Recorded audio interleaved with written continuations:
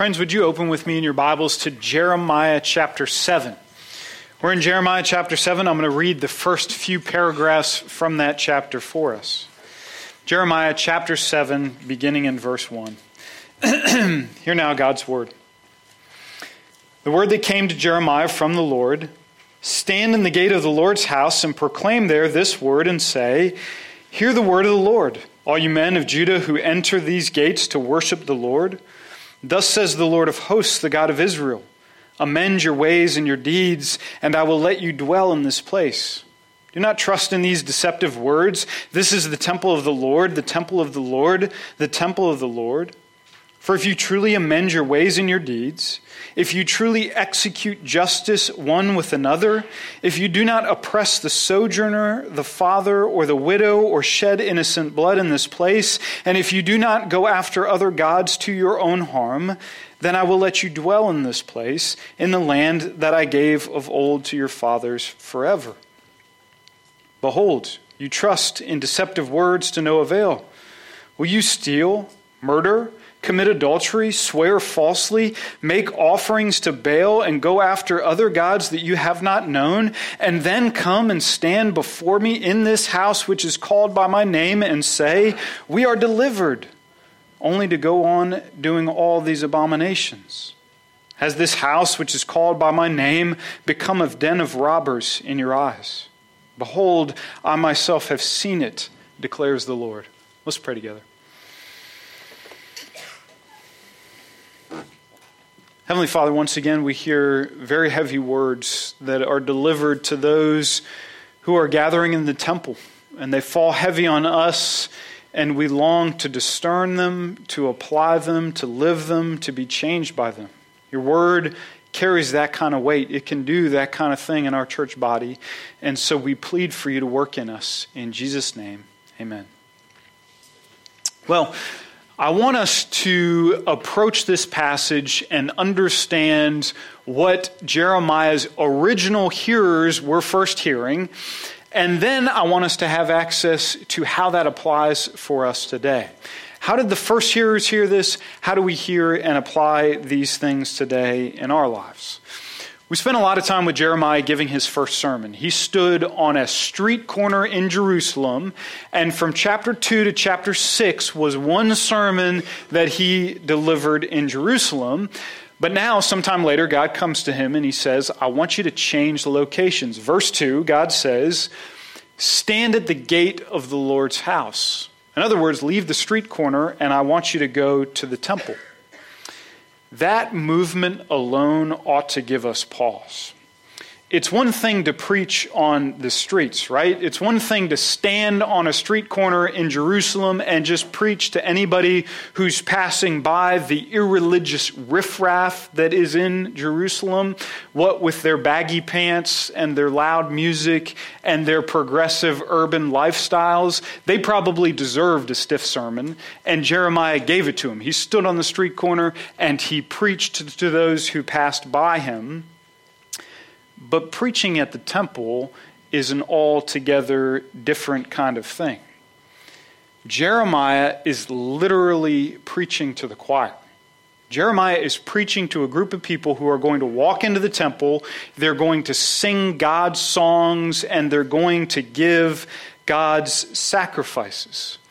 Which is to say, it is possible for those who stand closest to the things of God to be the very people who need to hear most from God.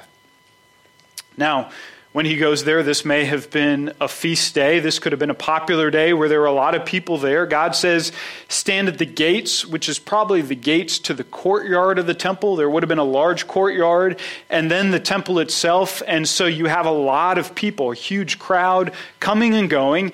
And Jeremiah finds one of these gates, and he stands at it, and he begins to shout to the people who are going into the temple.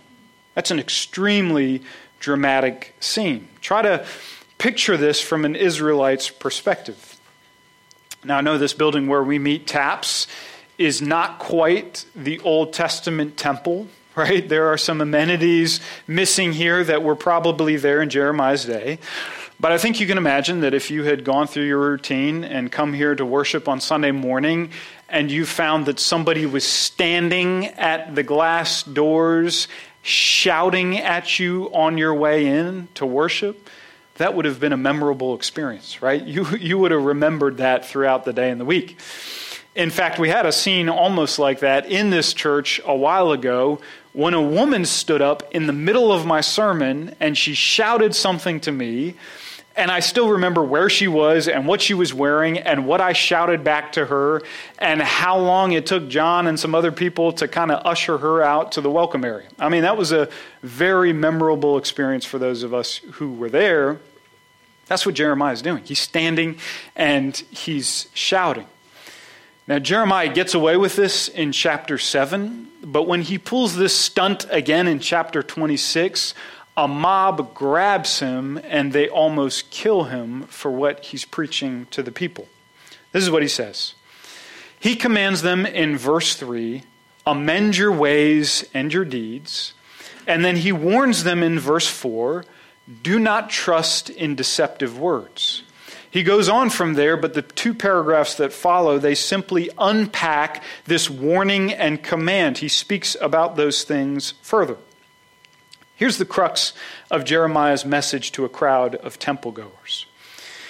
It's not an issue about how often they are coming to the temple. It's not an issue about how well they dress when they come. It's not an issue of how loud they sing these worship songs. It's not an issue about how energetic the worship service is. In fact, it's not really an issue about the Sabbath day at all per se. The issue primarily with these temple goers is what they are doing with their lives the other 6 days a week.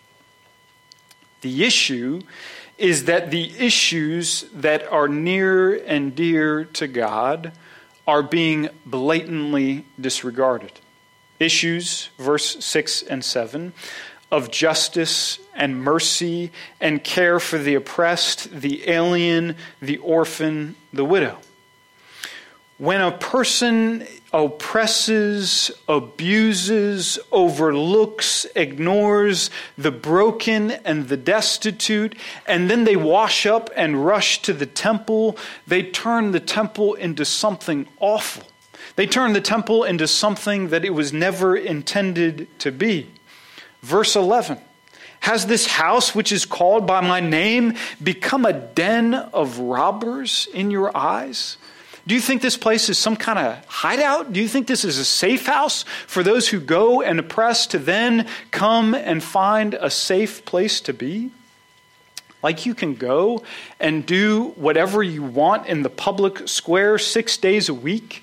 Like you can withhold wages or cheat customers. You can save $1 here at the expense of a worker there.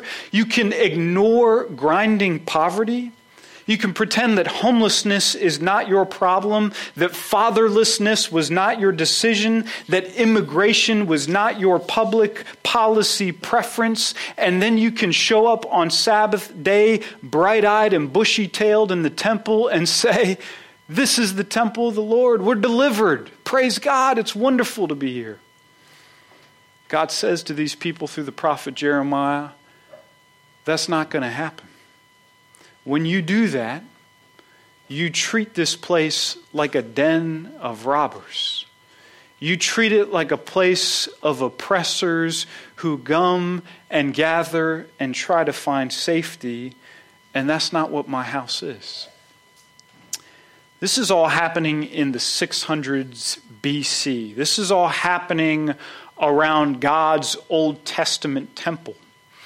How do we begin to have access like that? How do we understand temple life in the 600 BCs for what it has to do with us as believers in our church life in the 21st century?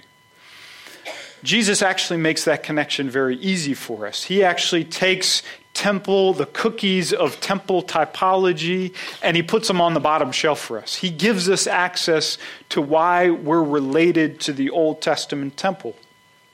In John chapter 1, John writes in the New Testament that the Word became flesh and he tabernacled among us. That is, Jesus templed among us. He's a temple. In John chapter 2, the crowds, they come to Jesus and they say, Jesus, show us a sign, show us a miracle, prove that you are who you say you are. And Jesus says, okay, I'll give you a sign. If you destroy this temple, I'll rebuild it in 3 days. The people are incredulous. They say, it's taken 46 years to build this thing. How could you possibly rebuild it in 3 days? And John answers in verse 21, he was speaking about the temple of his body. There's a new temple that's here in Jesus. The temple, it was a temporary symbol of mediation between God and man, that we have a mediator, that we have sacrifices on our behalf. But when Jesus appears, he becomes that new mediator. He becomes the temple in our midst. There was no temple in the Garden of Eden, and there will be no temple in the New Jerusalem because there's no need of a temple. Jesus is our temple. He's the mediator between God and us.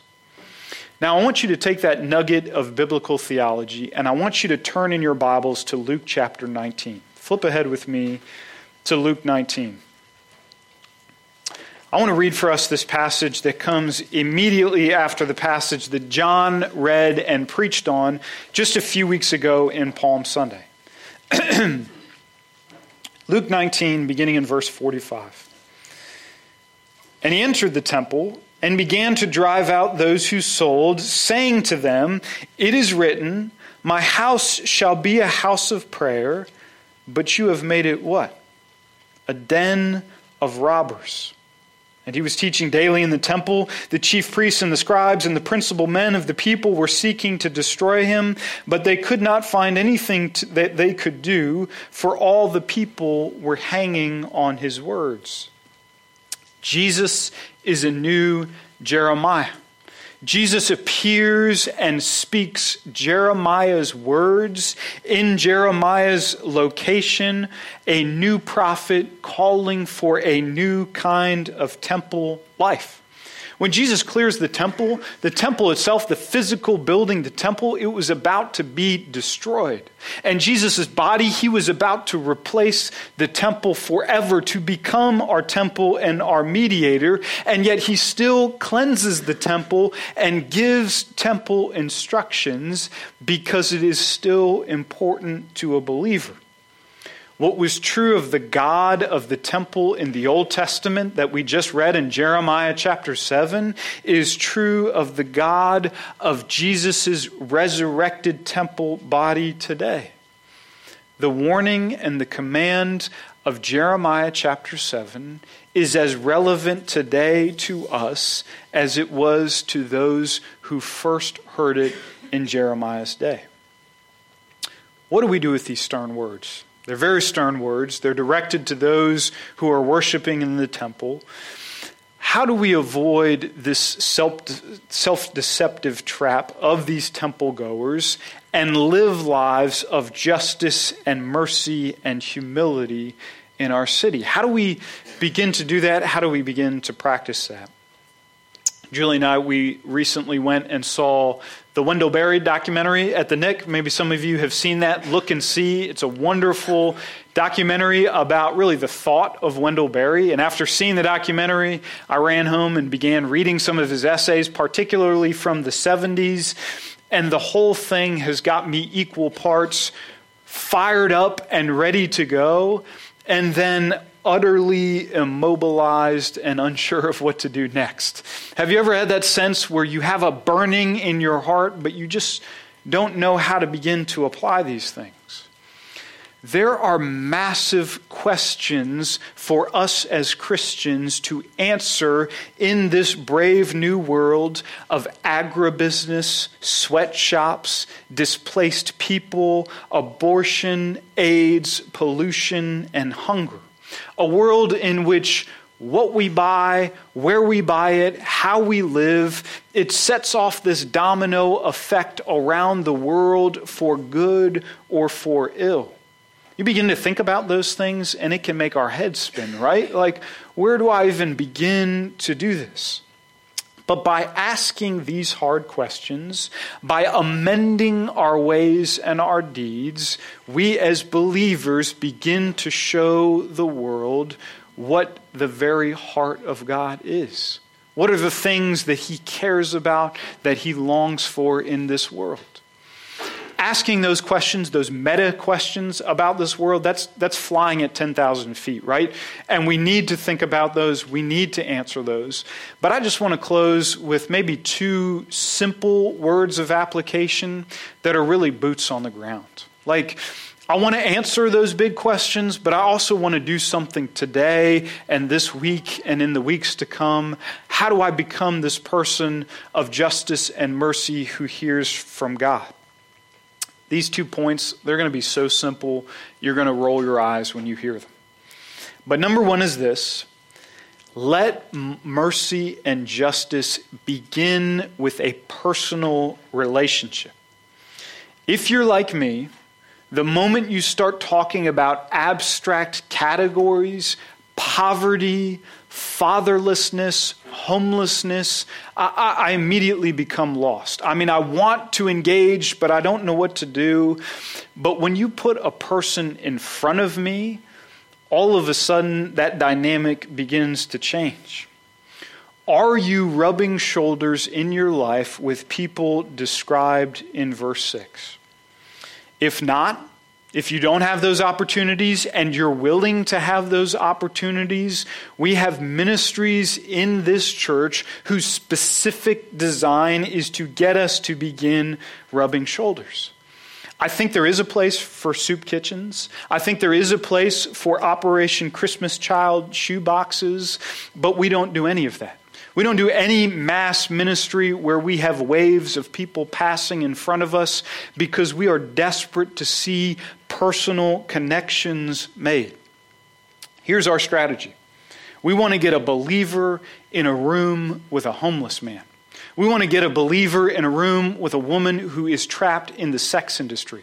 We want to get a believer in a room with a child who's growing up in poverty, a believer in a room with a refugee who's resettling in America. We want to put them together in a room and close the door and let the awkwardness commence.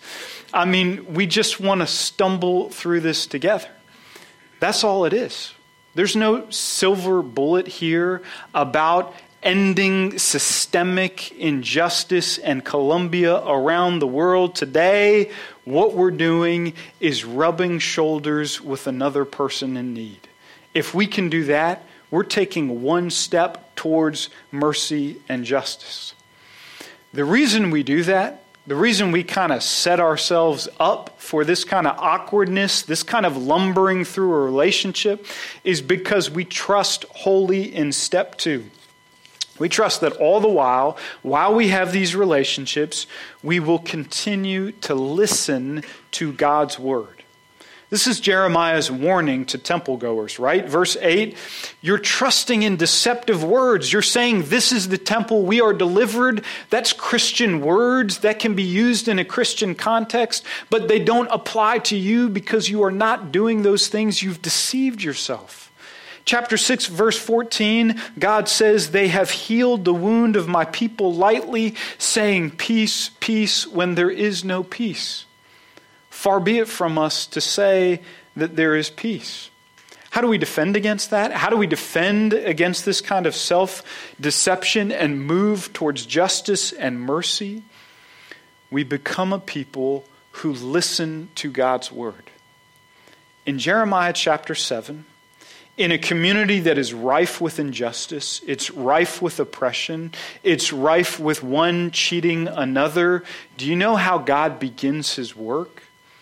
He sends the prophet Jeremiah to speak. He sends him to say something. He sends him to use words because God understands that his words, they hold weight. Words can grab a hold of a person, and by the Spirit's power, they can turn us upside down. They can change us into something that we're not. A listening community is very closely related to a loving community. We throw ourselves in relationships with other people, and then we listen to God speak. I love how the Luke passage ends, the passage of Jesus clearing the temple. He clears it, he sets up shop, he begins preaching and teaching daily. People are coming, principal men and scribes, they're plotting about how to destroy him, but they can't because the text says all the people were hanging on his words. People were coming to the temple, the new temple, and when they heard Jesus speak, they couldn't get enough of it. They hung on the very words of Jesus. Tell me that will not turn a city upside down.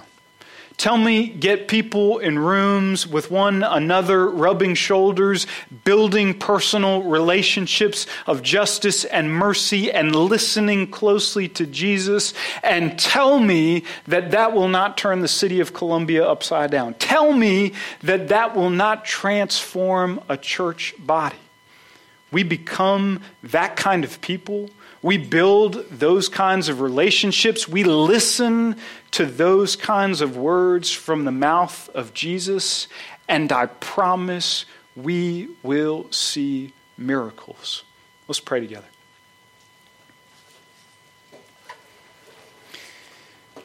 Jesus, give us eyes to see and ears to hear what is very close to the heart of God. That you care for those who are overlooked. You care for those who suffer. You care for those who are oppressed. You care for those who are being cheated. You care for those who will not receive a single dinner invitation this week. You care for those who don't know where their next meal is coming from and don't know where they will sleep tonight. And I pray and I plead that as we hang on your words, we would be the kind of church that cares for those people too. Do that, we ask in Jesus' name. Amen.